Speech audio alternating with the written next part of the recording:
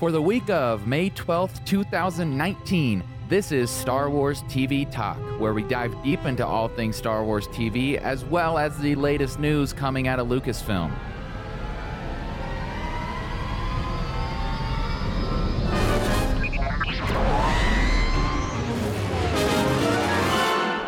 This week, we're looking at Season 1, Episode 2 of The Clone Wars, and the first premiere episode of Star Wars Rebels. And to help me tackle this is John. John, how are you doing?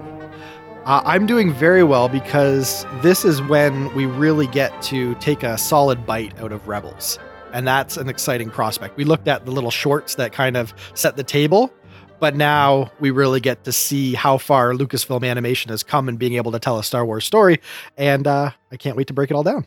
Well, in this episode of the Clone Wars that we're going to talk about first, we see a beloved character coming together with another beloved character. At the time, she wasn't so beloved, but we learned to love her, and now she's a fan favorite. So in this episode of the Clone Wars Season 1, Episode 2, Rising Malevolence, it was written by Stephen Melking and directed by Dave Filoni, the legendary Dave Filoni. And in this episode, General Grievous uses the Separatists' new weapon, the Malevolence, to destroy Jedi Master Plo Koon's fleet. Jedi Knight Anakin Skywalker and Padawan Ahsoka Tano go against Council orders to rescue the survivors of the attack, who are stuck in a defenseless escape pod. So it sounds like Ahsoka is, in fact, taking good notes from her master. Yes. Which is not so subtly addressed during the episode. That's the quip that I think Obi-Wan and Yoda and everybody's making that joke. Yeah. Little rebellious Padawan, where we heard this before. And I love that Anakin is he knows how to work the system a bit. Like, oh yeah, I hear your orders. We're not going to do that. And then he's like, okay, we're going to do that. We're going to do that right now.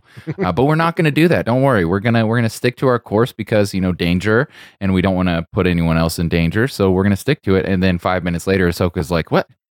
You said we're not going to do that. You told me to be quiet. Mm-hmm. And he's like, well, that's because you don't know how to talk.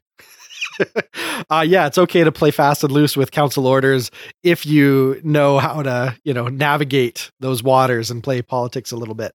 Yeah, so a fun lesson. I don't know if it's a virtuous lesson, but it's certainly a valuable one. Yeah, and I love just that this episode really gets into that relationship between Anakin and Ahsoka. Mm-hmm. That Anakin is like, yeah, I'm taking on this role of master, and I am going to be assertive, and he doesn't quite respect and trust Ahsoka yet. And so we start to see this relationship. It may not be blooming yet, but there's definitely seeds planted for what it turns into at the end of the series. Sure. Yeah, I kind of like their repartee and their back and forth, and him kind of revealing that, you know what, even if I'm stern in the moment when the council members are watching, maybe just be patient and know that sometimes there's a better way to approach these sort of issues. Yep. Like there is something I think pretty clever in the writing there. That's the theme that they decide to explore with this. So I think that's a solid premise for this particular outing, and I think that they went to some good places with it. I think they had a lot of fun exploring how to walk that line of duty, but also, just your moral obligation, your loyalty to, in Ahsoka's case, a master that she has a kinship with because, he has a special place in her heart. Just a lot of fun little themes that they touched on with this one. And on this side of the Disney purchase of Lucasfilm, this is the first time chronologically that we're introduced to a character known as General Grievous. Yes. We've seen him we've seen him first in Episode 3, but as far as canon goes, this is the first time people are starting to have interactions with him that's seen. I guess. Again, if we're considering the Disney canon as definitive in this case, because like we talked about last week, there was the other cell animated Clone Wars shorts that he shows up in. But yes, this is kind of the version of Grievous that is still considered the correct version. This is our first introduction to that Grievous.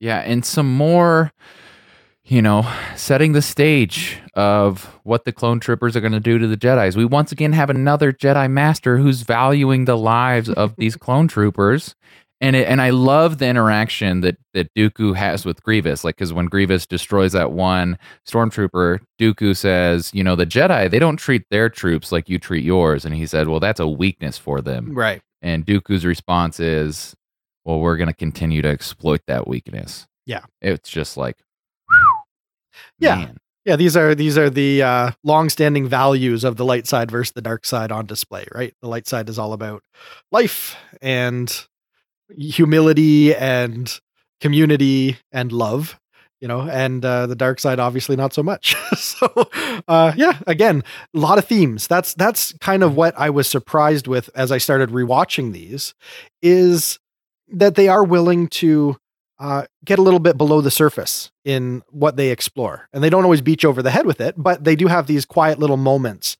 where they're able to paint a little bit about the Jedi's value system or the bad guy's value system. And you just don't have a lot of time for that in the movie. So this is the value of long format. I always harp on that it's nice when you have a few minutes to really explore the fringes of Star Wars. And we get to see some more of that here. And I love that this really explores what the Separatists are doing in this series, as far as, they have this crazy weapon. Yes, they are going to use it, and they are going to, what we're going to learn about, attack some other places. Like, they're trying to keep it under wraps, but once they're exposed, they're like, okay, well, I guess we're just going to start attacking defenseless areas. Yeah, time to unveil it. Go full speed. And so I also love Count Dooku's influence in this trilogy of sorts of the Malevolence, because Count Dooku, the live action movies don't do the greatest job because they can't spend a lot of time showing what he's doing behind the scenes. Right. But this shows his influence in this war. Yeah. And it shows that he is a war general, that he is taking charge. He's, somewhat of, Hitler's right-hand man, if this was World War II type of stuff. And so you see it like he's giving the orders. He is very like brutal in the orders he's giving, and dark, and just a good setup and more of a background for this character that, unless you go back and you read some of the legend lore or were introduced to that animated series, this is kind of all you got before you really see him go to work. So I think that's what this episode does amazing, is just in the slightest bit, he's only in there for a minute, and it's showing that, oh yeah, he's got some influence. Mm-hmm. Yep. They're able to develop all the characters. That is the best thing about either this series or Rebels, when you really look back on them with a little bit of perspective and time, is you realize how much time you get to spend with characters and how rewarding that feels in hindsight compared to watching the movies. The movies are great in their own way, and you can tell a lot of story in 2.5 hours, but you can't really just become like intimately acquainted with your characters the way that you can with a TV show. And surprising how much time they spend, not just world building, but character building for an animated series that's targeted at younger people, where you don't really need to do that. You could stay very formulaic. You could have very simplistic characters with very obvious motivations, but no, this show shoots a little higher, and I definitely respect that in hindsight, watching these through for my second time now. Yeah, and like you said, I really love how they go in deep with these characters that they can't do in the movies, because the movies are, the Skywalker story. Mm-hmm. So we don't get an in-depth look at Plo Koon in the movies. See him blow up in his cockpit. Yeah, you just see that in here. Yeah. But here you get a little more about who he is, right. Why he's even with that group of stormtroopers or clone troopers that shoot him out of the sky, mm-hmm. why he trusts them enough to do that. And it makes things a little heartbreaking when you're looking at like, oh, I know where he ends, and seeing his interaction with these clone troopers, like, oh yeah, I value your life, right? Even if others don't. It's just like, oh man. I have a feeling that as we go through the Clone Wars, we're going to get that sense of foreboding a lot. Mm-hmm. It's sometimes, it's anticlimactic when you know the ending, but it's nice to be able to get a different sense, and have a little bit of, a bit of ability to project and see where things are going when you're rewatching them. It makes it fun in a different way than the first time through when you're a little bit more blind. And for me, it makes it hurt a little bit more when you see this character fall, because it's just like, oh, that pulls on your heartstrings a bit, because he was close with those clone troopers. Yeah, and not just that. We've now spent time with him in distressing situations, right? Like we've seen him under pressure. We've seen him communicating just in a very like genteel, controlled way in a situation that is quickly spiraling out of control. And you can't help respect someone that kind of commands that kind of authority and can, help his guys get through certain death. Like you respect him as a character a lot more because you've been on this adventure with him. In the movies, all we ever saw Plo Koon sitting in a seat in the council doing nothing. I don't think he even had a line, up until Revenge of the Sith. And then, I think his line was, as his cockpit's blowing up. Like that's as much as we know about Plo Koon in the, live action stuff. So it's really nice to now watch those movies and have a sense of actually who it is that's being taken out there and, so callously. Yeah. Well, before this series, he didn't even speak English. Like in the what is known now as like the legend lore, he spoke in his own race language. Sure. So, we never see him talk before this. It's like you said, we just see him, blow up. Yeah, I got nothing to build on that. Well, I got something to build. Okay. The season premiere of Star Wars Rebels. Yeah.